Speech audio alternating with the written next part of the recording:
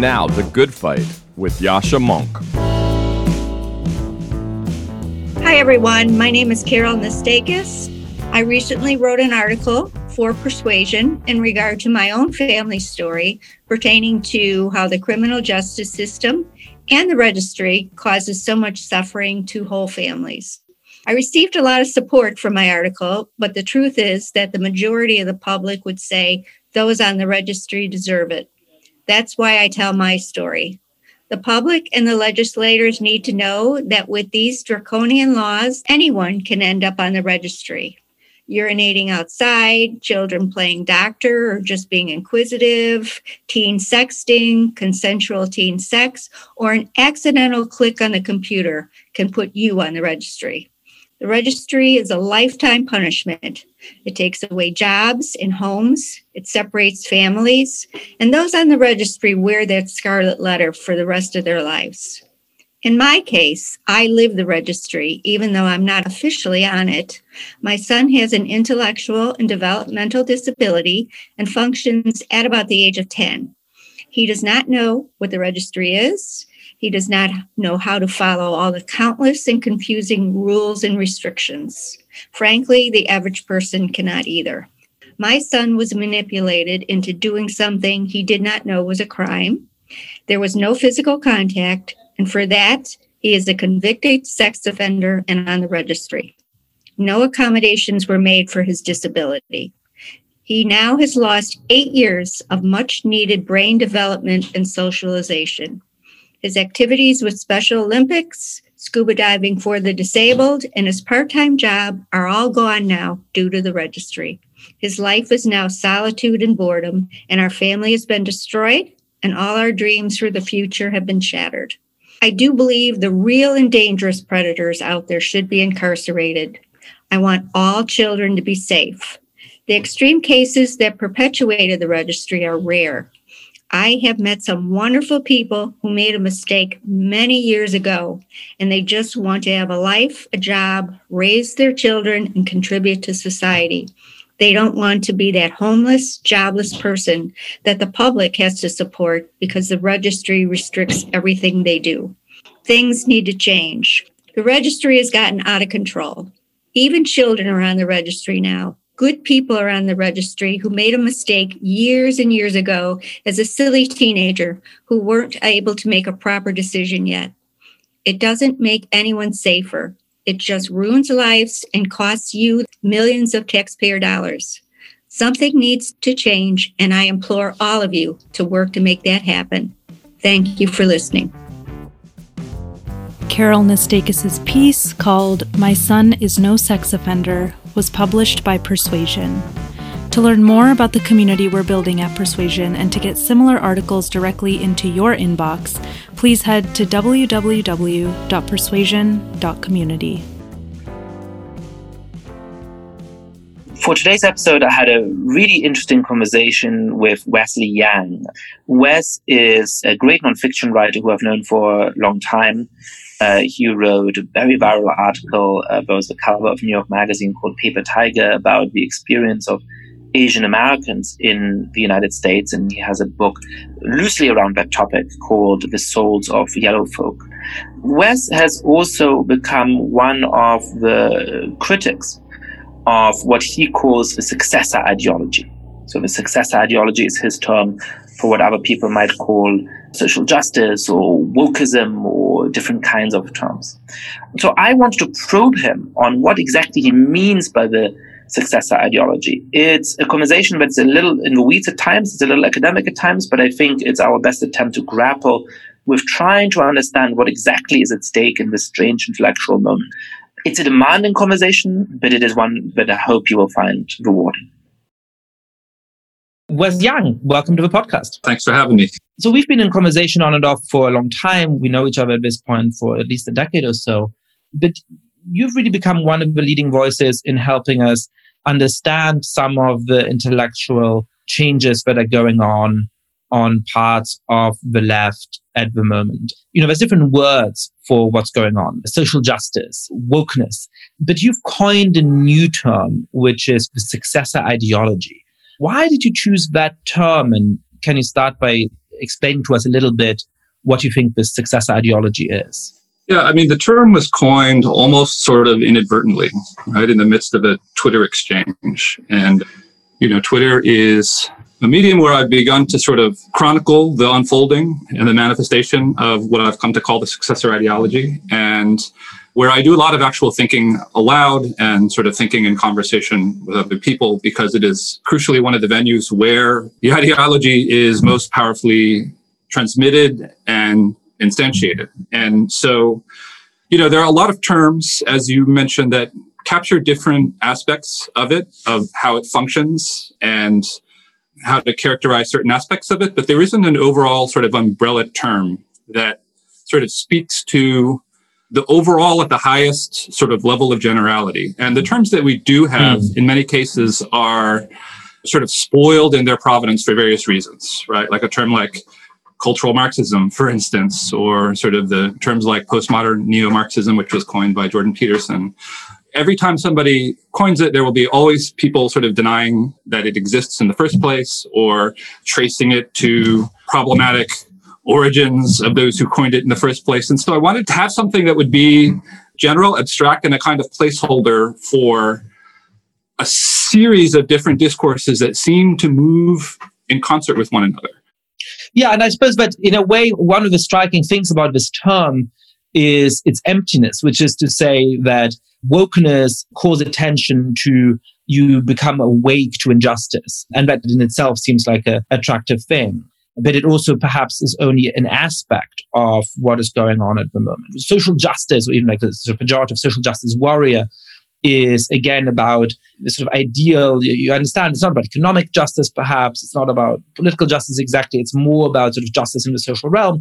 But then it might miss some of the ways in which actually people are fighting for economic and political justice, or that things aren't always about justice. They're about things where justice actually is not the appropriate term. And successor ideology, in a way, can sort of mean everything and nothing, and it just puts the emphasis on how what's happening is different from what went before. So I think the emptiness of it is an attractive feature of it, but it also, of course, makes it a little bit more puzzling. So what do you think the constitutive elements of the successor ideology is? What are its main prongs? I think at the highest level of generality, successor ideology is that which conceives of white supremacist, cis-hetero patriarchy as a unitary system of domination that must be attacked on every front. And so there's a series of different movements that address each one of those aspects, but there's an overall sense that there's a sort of conceptual unity to those things, such that the attack on the one is the attack on all of the others.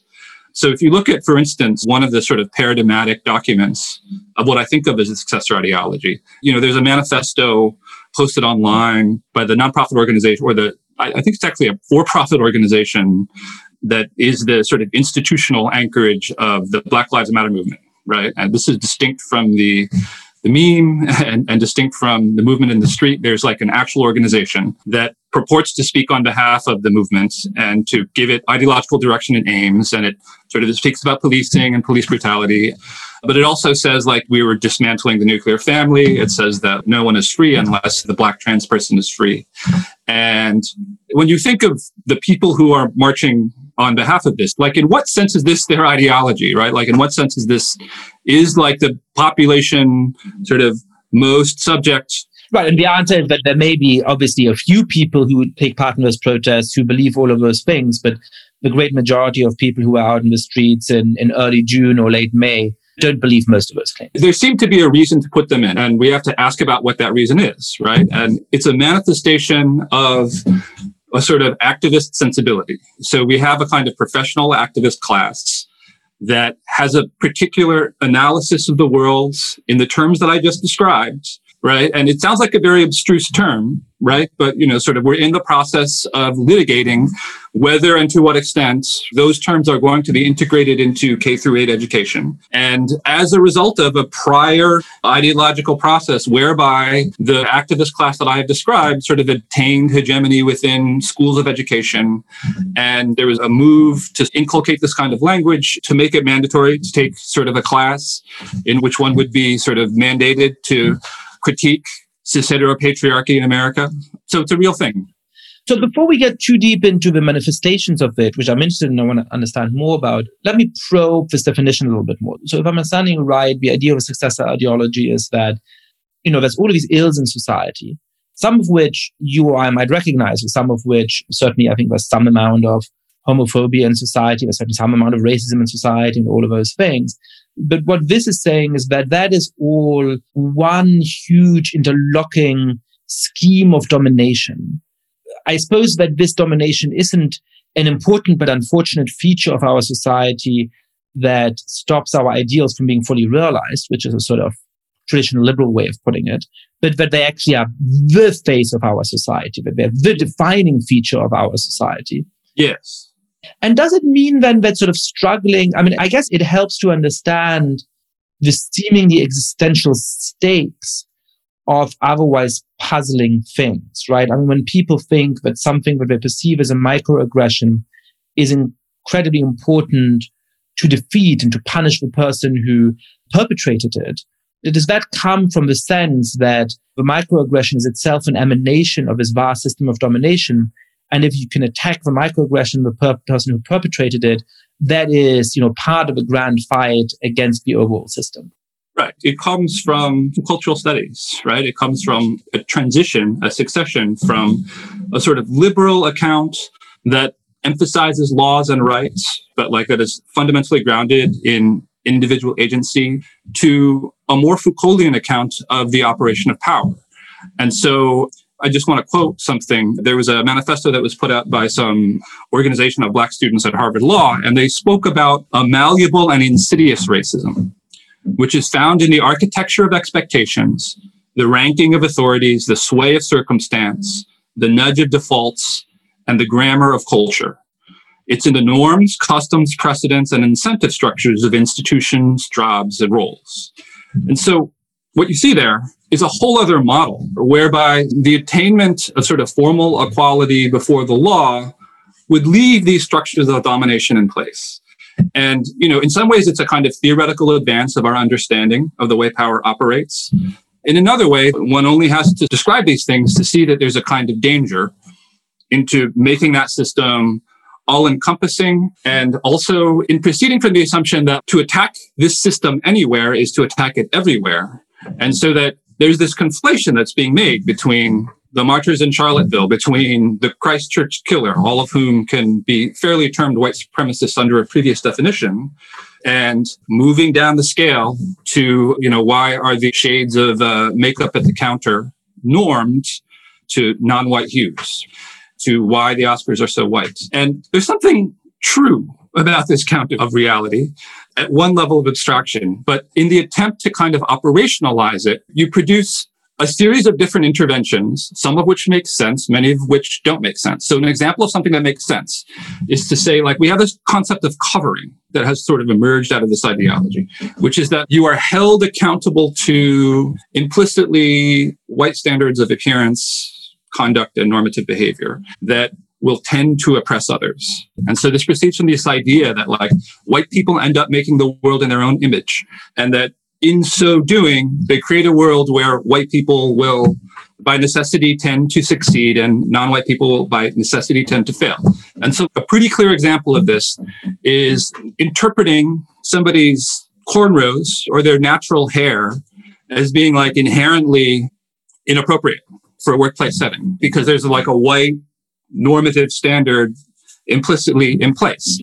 It seems to me that, this is something where I'm very, very sympathetic, right? Yes. Which is to say that obviously, if there is a dominant standard, not just of beauty, but of professionalism, yes, which says that what professional hair looks like is hair that is easy for white people to present with. And so any sort of hairstyle that you can present with as a Black person is, by definition, unprofessional, unless perhaps you wear a very expensive wig or something like that.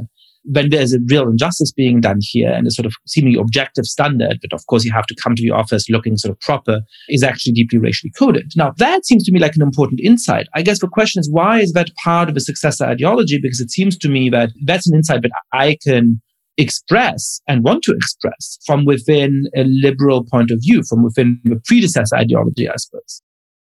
So it's a very subtle thing, right? It's like when that sort of goes from a particular insight and it ends up encompassing sort of every other aspect, including legitimate aspects of meritocracy. And it's politically contested and very unclear, like at what point that happens. So I guess perhaps the difference is not whether or not we think that our current standards in the United States are discriminatory and unfair, which, to some extent they clearly are, to some extent they clearly are not. And then, I think you can have very reasonable debates about whether we're pretty close to being fair or whether we're far away from being fair. And that, again, I think is a debate that we can and should have within the terms of a predecessor ideology. What is striking to me is these documents, right, which you've seen resurfacing at various places, including important institutions that say perfectionism is part of white supremacist ideology. And what strikes me, of course, about that is that I don't think that an entrepreneur in Nigeria or Kenya doesn't worship the written word or doesn't believe in perfectionism, right? So societies which are overwhelmingly Black clearly endorse those ideals very strongly. And so there's something very odd about rejecting them as being part of white supremacist culture. So again, is it that systemic nature of it? Where does the successor ideology start? Where does sort of the expression of this point bleed into being a part of a successor ideology? It's when we move beyond, as I say, it's a kind of theoretical advance, but like when it becomes totalizing, then we place ourselves into a kind of danger where we lose the capacity to like make meaningful distinctions. So the example that I like to provide is there was a story in the New York Times about racism at Condé Nast. And this was after the George Floyd protests. And so it was driven by the energy behind that. But the sort of specific incidents, including the sort of firing of the editor of Bon Appetit, didn't actually involve the Black people. So they needed to like have some anecdote that would be very telling about the anti-Black discrimination at Condé Nast. And the one that they came up with, of course, they interview a lot of people and they put in the thing that is supposed to be like most telling. And the one they came up with was like an assistant who quit because her boss gave her a copy of The Elements of Style. And she interpreted that as a racial microaggression. But of course, a boss, by his nature, can tell his subordinate, like, here's an area where you may need to improve. And it's actually not even clear whether he was saying that this was an area you need to improve.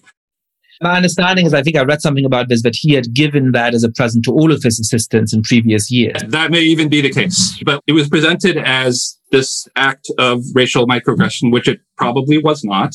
But it was based upon this idea that there are no objective determinations. All that matters is like the subjective experience of trauma and harm on the individual. And this is like another aspect of the successor ideology, like this idea that we want to move our understanding of wrongdoing and harm outside the realm where it can be any kind of like objective determination into one where the feelings and the emotions of the person who has been victimized or ostensibly victimized become dispositive of the question. So this is another area where a liberal idea of like there being some kind of due process gives way to something that is part of the ideological succession. So I think this is something that you're touching on that seems to me very, very important in the successor ideology, but perhaps a little conceptually distinct from what we've been talking about. There's a connection there, but I think it's a slightly separate point. So far we've focused on this idea that our society doesn't just contain injustice, it's dominated by injustice. Its nature is injustice. This is an interconnected system of domination. And so a fight against any element of it is part of a good fight and should be encouraged.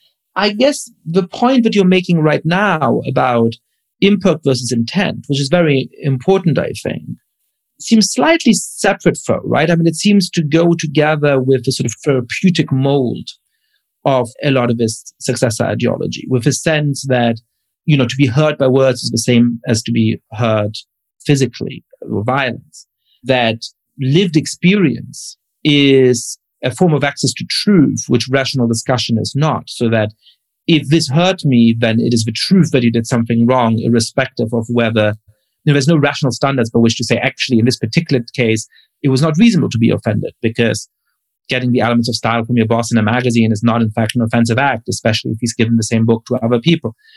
Tell me about that element of a successor ideology. How does that relate to what we've been talking about?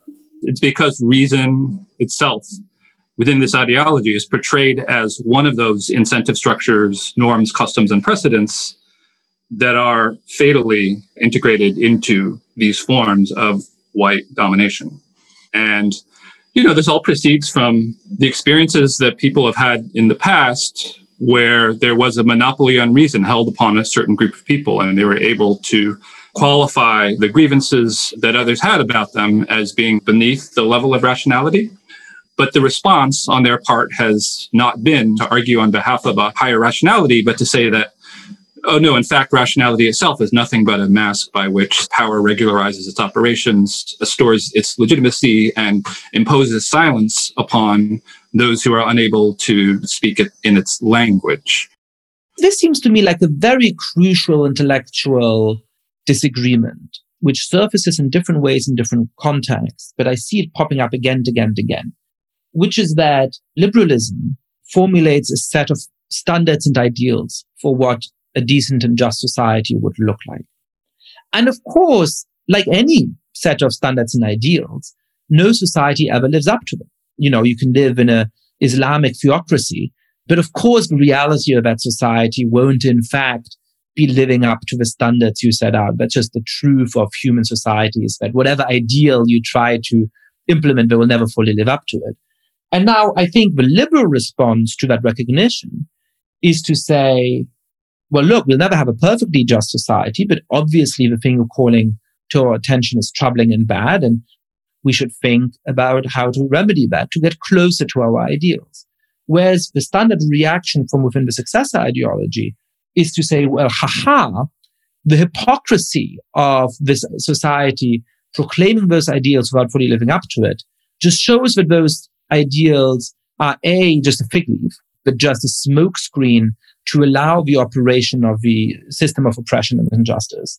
And B, the right response is not to try and to live up to the ideal, but to get rid of this ideal entirely. There are movements toward renewed segregationism that push against the equipoise that we established in the Civil Rights Act of 1964. The law does not exactly say race neutrality, but it says that we're going to prohibit discrimination on the basis of race. And that has been our popular understanding of that. But the movement wants to place more and more emphasis on race in order to move society in the direction of ever more overtly sort of distributing opportunity on the basis of it.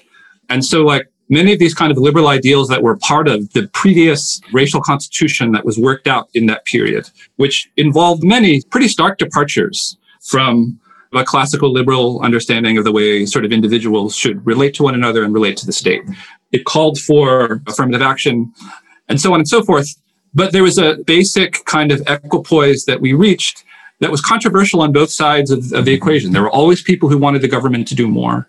There were always people who wanted to do less. And in some sense, the politics of the United States from that period on was a conflict between those who thought not enough was done and those who thought that more were done. But over the last 20 years or so, there has been sort of an intellectual movement and an activist movement within the larger society that began flowering, especially in recent years, whereby that old sort of equipoise has been overtaken by those who have this particular idea of the world as sort of norm to the standards of whiteness, and that whiteness has to be dismantled.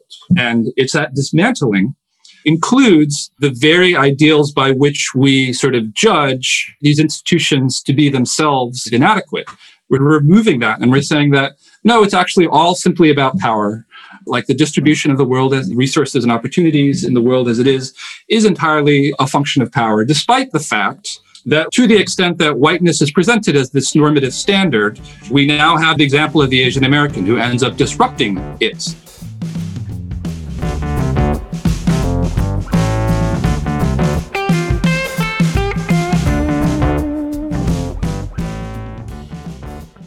I'd love to come back actually to the role of Asian Americans in all of this, which is really, really interesting. And I'd actually love to know a little bit about your evolution of thinking on that topic as well. But, there's one thing that I'm missing in all of this discussion, which is in philosophy, we have a term of rational reconstruction, right? Where you're trying to give the most systematic and coherent version of somebody's thought rather than the thought as it actually presents itself. And I think in a way, your discussion of successor ideology is an attempt at rational reconstruction of trying to connect all of the dots. But it seems to me that a lot of the people who are, quote unquote, woke, a lot of the people who are pushing for social justice wouldn't recognize themselves as thinking all of those things, right? They may think some of those things, they may be influenced by the sort of underlying logic of what you're saying, but they certainly wouldn't put it in those terms. And so I don't think that we've worked out in this conversation yet what it is that's appealing to them about this intellectual movement or this way of seeing the world. Why is it that elements of a successor ideology seem to have such a pull on part of a population in a way that liberalism does not?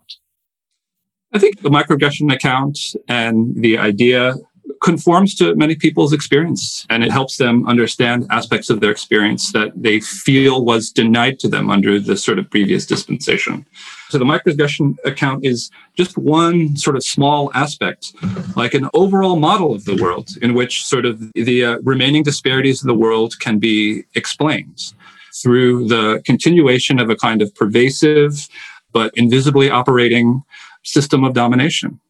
So that's the basis of its appeal.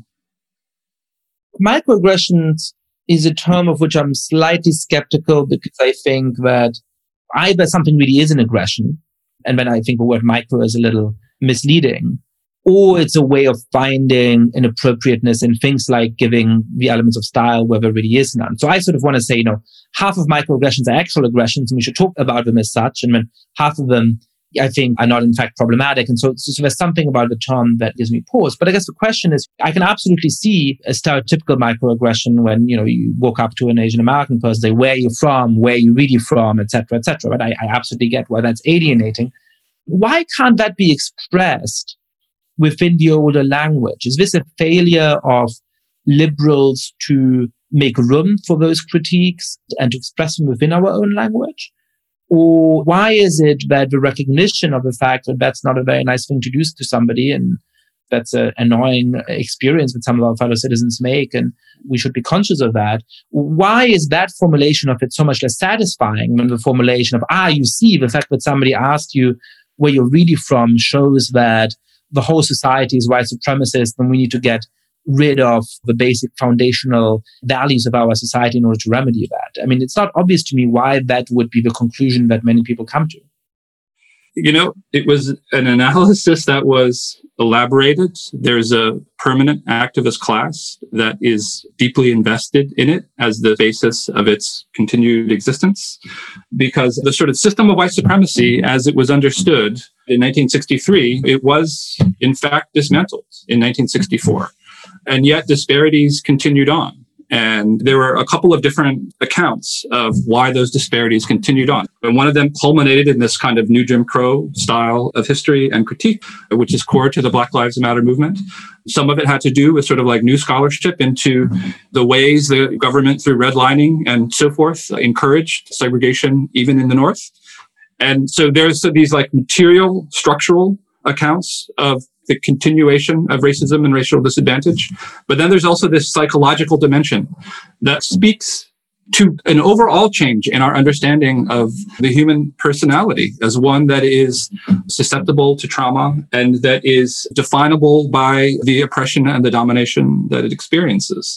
And so like the interlocking of this kind of racial discourse and the overlay onto this of a certain idea that tutelary institutions, universities, and increasingly now governments, HR departments, and corporations have to take a new kind of responsibility for the psychic well-being of those within its midst, to layer atop the sort of moral imperative and the moral prestige of the continuation of the civil rights movement on top of that is very polemically powerful. It allows for the articulations of new forms of regulation and governmentality that like a particular class has an interest in elaborating. And they have an interest in elaborating simply because they are the administrators, lawyers who derive their incomes and their sinecures through it, but who also take as axiomatic this account of the operations of power and the nature of the world that I've described. Generations have been instructed into this view, and the predecessor ideology that still obtains in the larger world has been ousted from hegemony within particular settings, including education schools, graduate schools of education, and so forth, and other places that make this world. And so it is a kind of moral entrepreneurial project on behalf of people who get degrees in various studies and then go off and have created a job path for them into corporations, nonprofits, and the educational apparatus. People buy it also for the reasons that I just described. People buy it, and it's becoming like a new actual baseline for people's self-understanding and generative of people's actual subjective experiences of the world. So let's get back to the very interesting role of Asian Americans in this. You were saying that they disrupt the system in some kind of way. And I suppose the reason for that is that the plausibility of a lot of this account of systemic domination is that even though we have made real progress towards having a formal equality of opportunity, and there's no longer any very straightforward discrimination going on in our society, certainly not legally sanctioned discrimination.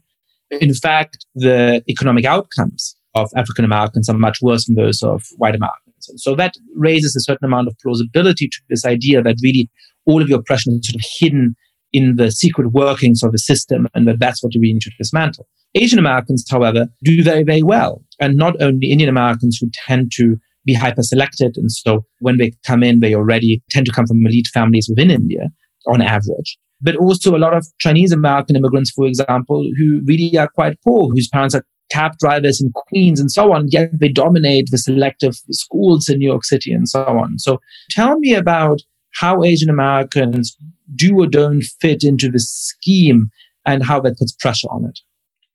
Well, so the average per capita income for Asian males has been greater than white males for a certain number of years. Now, the average Asian female income just recently surpassed that of the white male, this allegedly hegemonic actor within this system. And the Asian white achievement gap, which redounds to the favor of Asian Americans, continues to grow. And the white Asian test gap, I think it's more than 10% on average. And I recently saw that the percentage of Asian Americans that gets above a 700 on the SAT is now 25%. So like a quarter of Asian Americans who take it. And so like for other groups, it's like drastically lower, including for whites. And so a system that takes tests into consideration was once seen as an instrument of white domination, but that system no longer has white people dominating that system. It's now Asian American. So Asian Americans make up 15% of the New York City school population, but they're 50% of those who test into the specialized high schools. And so it isn't any surprise now that we're in the process of dismantling test-based admissions, not just in New York City, but also in other places that have it, including Lowell and San Francisco, which recently moved from a grades and test-based admission system to a lottery. And also at Thomas Jefferson High School, which is a magnet school in Fairfax, Virginia, which is typically seen as the best public high school in America.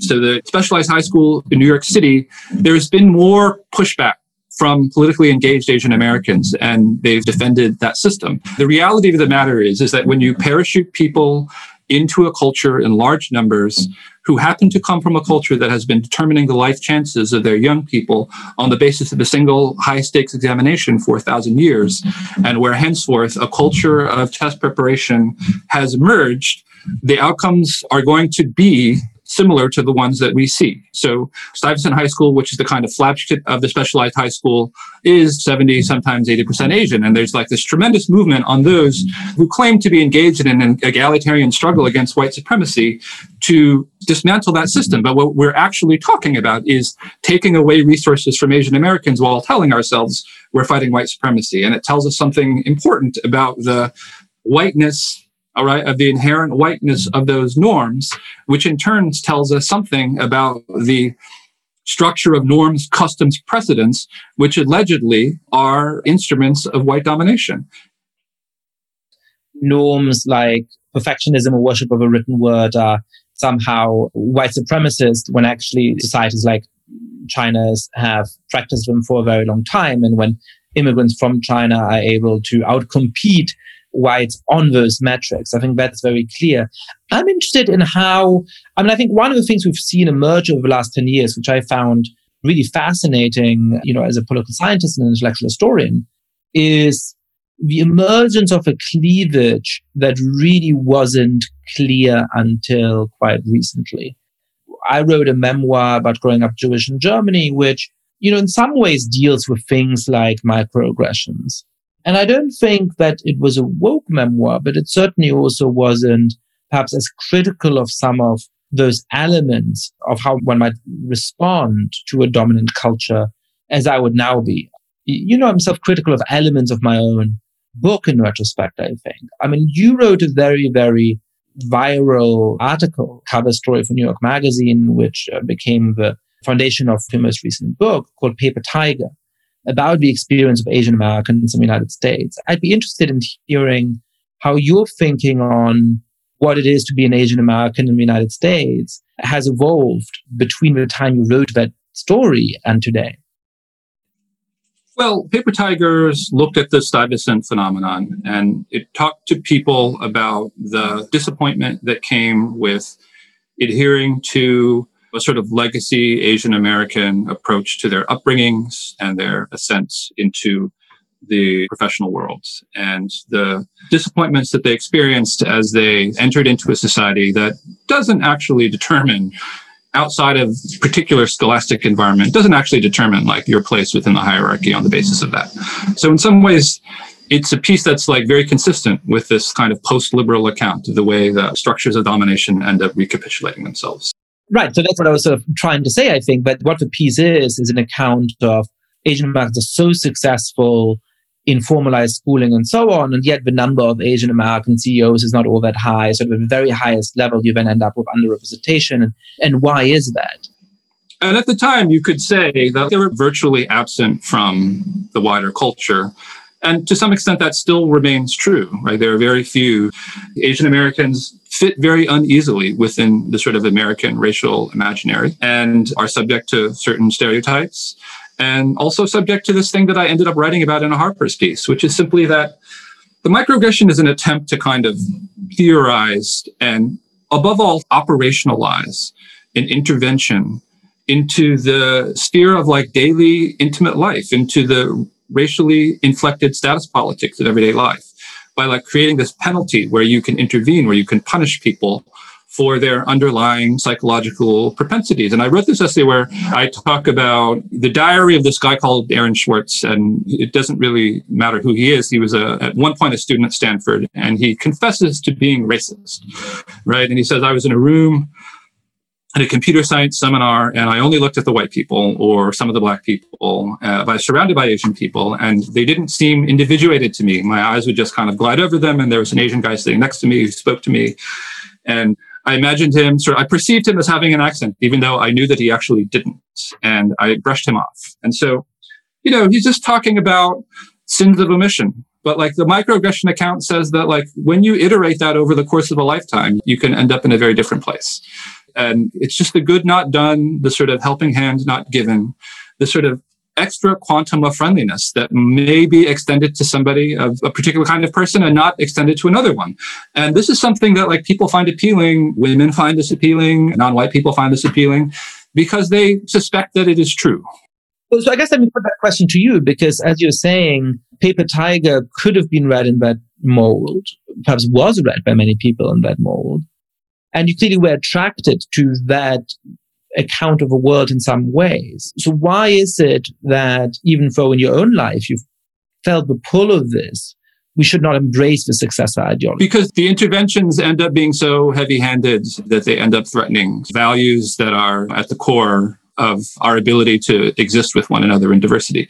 So, but there is a kind of ambivalence that even now I feel, because on the one hand, it is about building power. It is about building power on behalf of certain categories of people. And there is no question that like those who have engaged in this kind of activism have built power on their behalf. And they've made it so that people have to be silent. And they've made it so that people have to sort of repeat loyalty oaths. And they've made it so people have to like scourge themselves in public. And that is a kind of power that you have over other people. But ultimately, like it's not ultimately the power that I think one wants to have or win by virtue of, because too much ends up being sacrificed in the process. Why does one not want to have that power, and what is it that's being sacrificed in the process? Because in the process, what you're doing is you must end up talking about dismantling reason, about dismantling individualism, about turning appreciation or understanding of art and literature into a series of political litmus tests. All of these things are anathema to other values that I hold. I'm not simply a power-seeking individual that wants to make other people love me because they have been coerced into it by a powerful social movement that I stand at the head of. And indeed, that kind of coerced love, it's not actually love, right? And so I proceed from the assumption that ideally one would recognize the value of those things. And that's one of the purposes of art. And that's one of the purposes that I attempted to try to do, make people understand and feel empathy for in my writing, without actually wanting to launch a social movement on the basis of it that would be ruthless about obtaining those gains. And it's just a matter of I see that there's a propriety of different spheres of activity. And the one that tries to transform the world inevitably moves in a direction that I take to be totalitarian and to make the world in absolute terms to be worse. It's interesting that you focused mostly on the other values that are at stake, which of course I agree with and I think is important. It can also be bad for the person.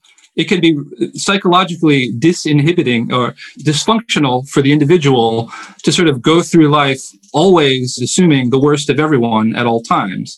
Because A, it's not often true. B, to the extent that it's not often true, it can actually summon up the very thing that one assumes to be the case.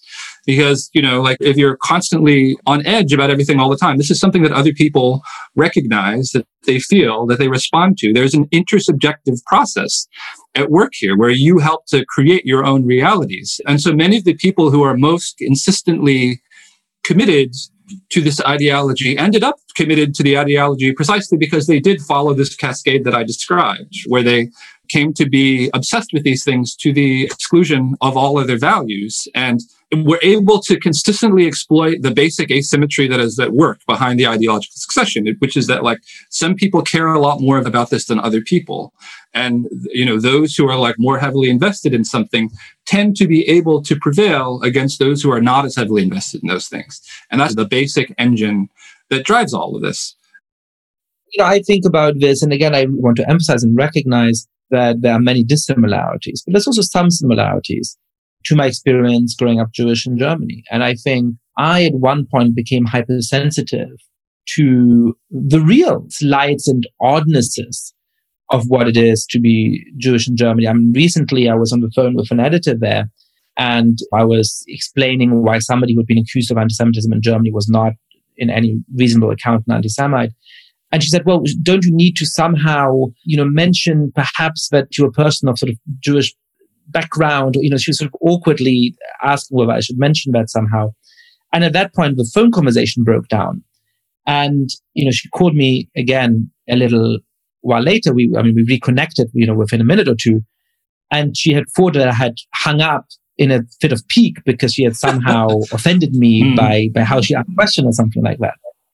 And I felt when I was living in Germany very deeply that this kind of philo-Semitism ensured that I would never truly be and feel German, right? That kind of treatment with kid gloves, while certainly coming from a very good place, was just deeply alienating. And I think, two lessons I take from this is that one, be careful what you wish for. I think if you manage to generalize that form of careful treatment, it is actually deeply alienating.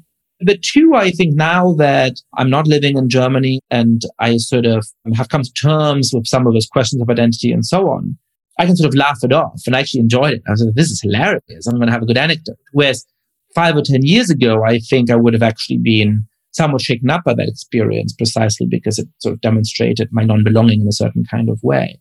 Because I fearful that one of the elements of this ideology is that it's self-fulfilling in a certain kind of way, and it'll make life more miserable for everybody, including some of those people who rightly are angry at the way they're being treated now.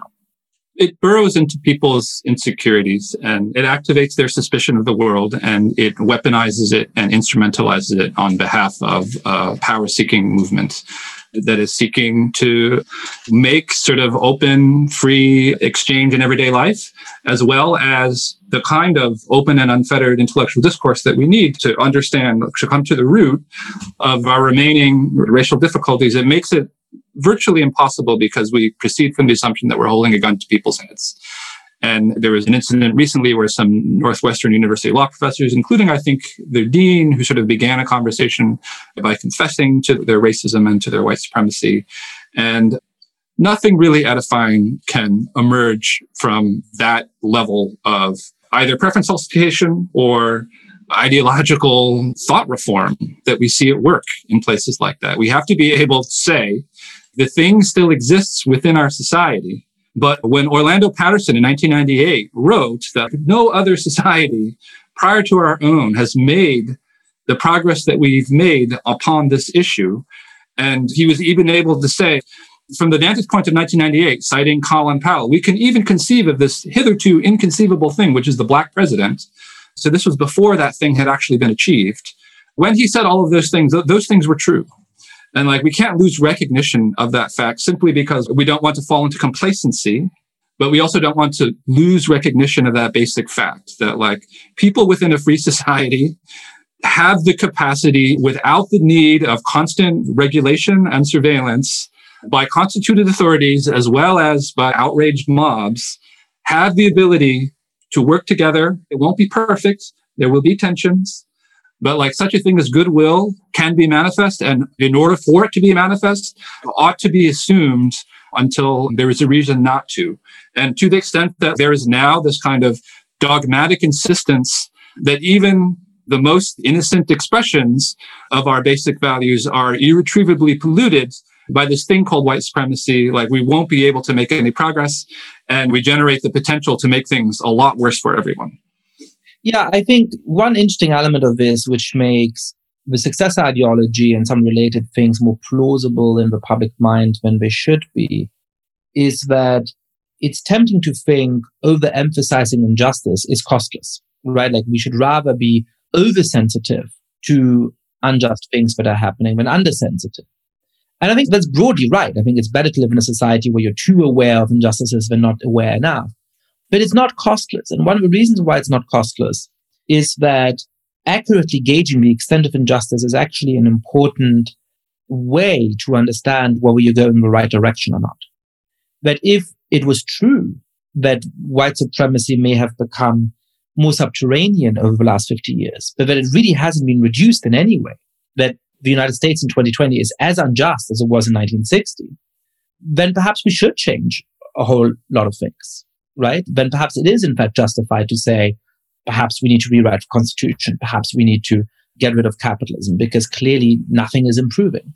Whereas if, as I believe accurately, you perceive that we're far from ideal and there are real injustices, but certainly the society has progressed in the last 50 or 60 years, then you're much more likely to come to the conclusion that there's some things we should change and some ongoing injustices we should passionately fight against, but also we're going in the right direction, and that implies that some of the basic things about our society are in fact worth keeping.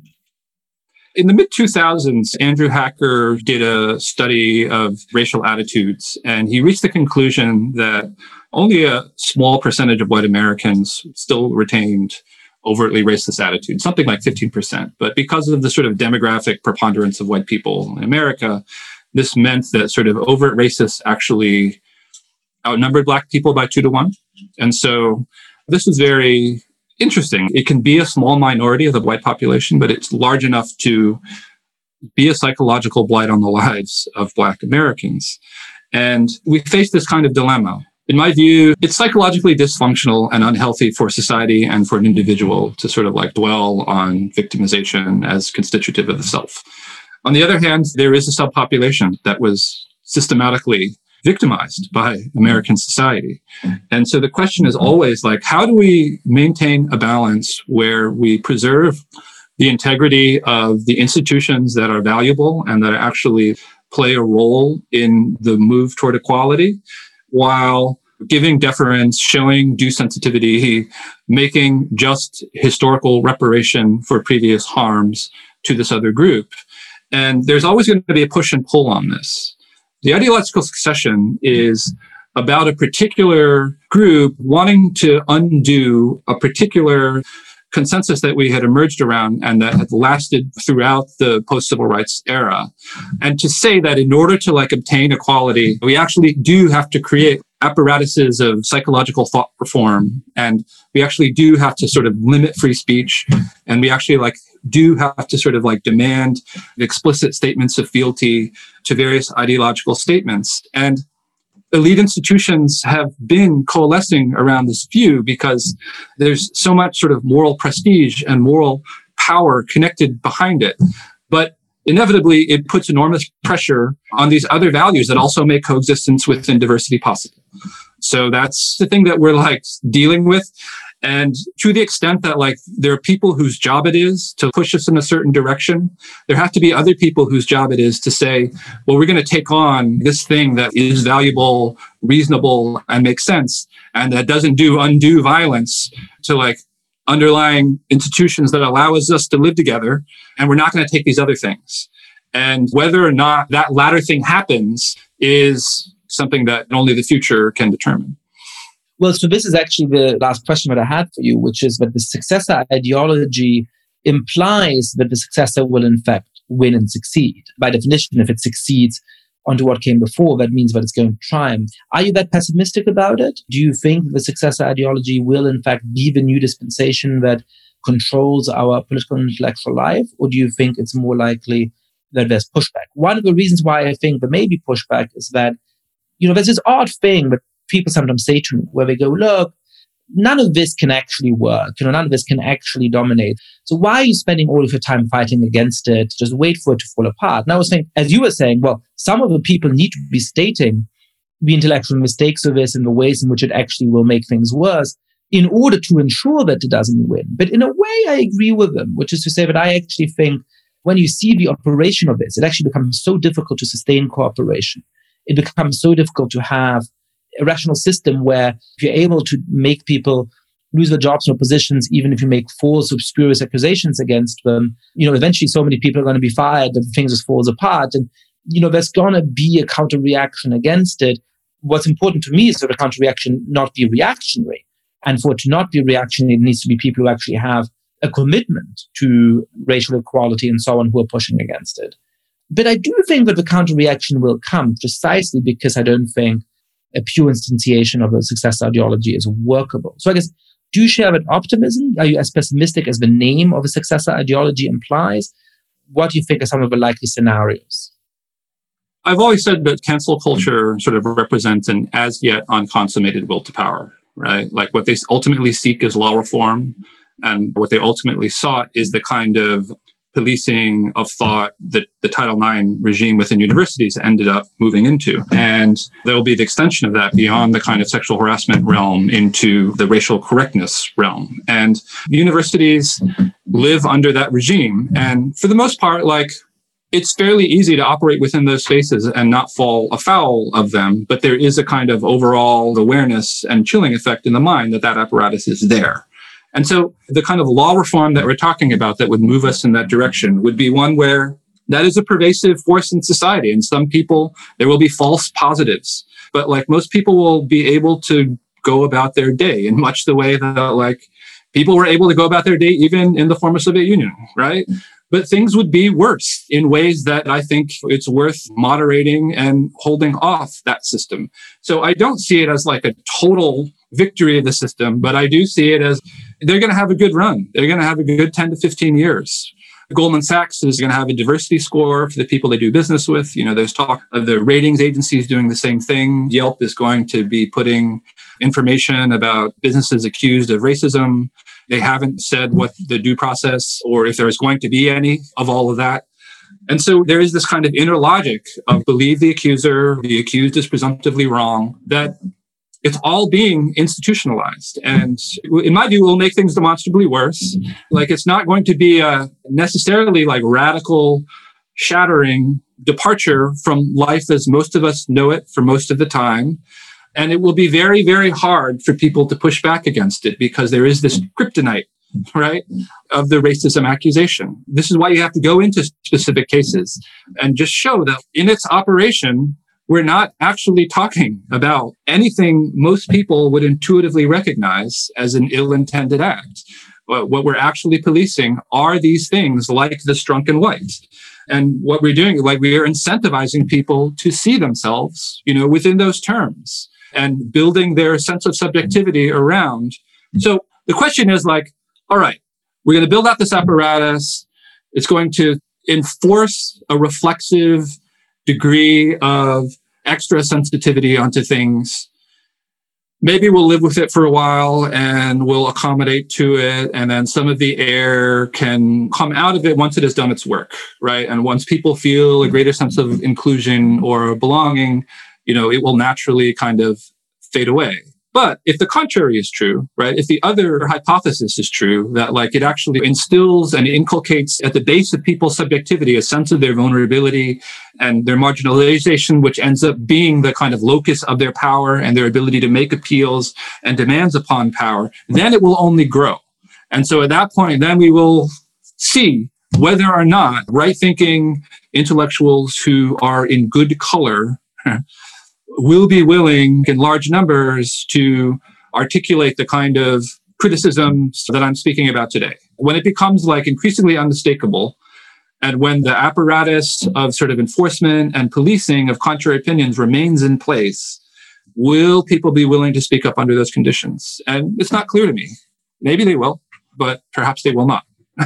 And that's something that only the future will ensure. I'm going to do my own very small part to be someone who keeps these contrary ideas in circulation. And perhaps at some point, others will be willing to join.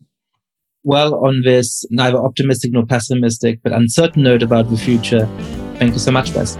Yep, thanks for having me.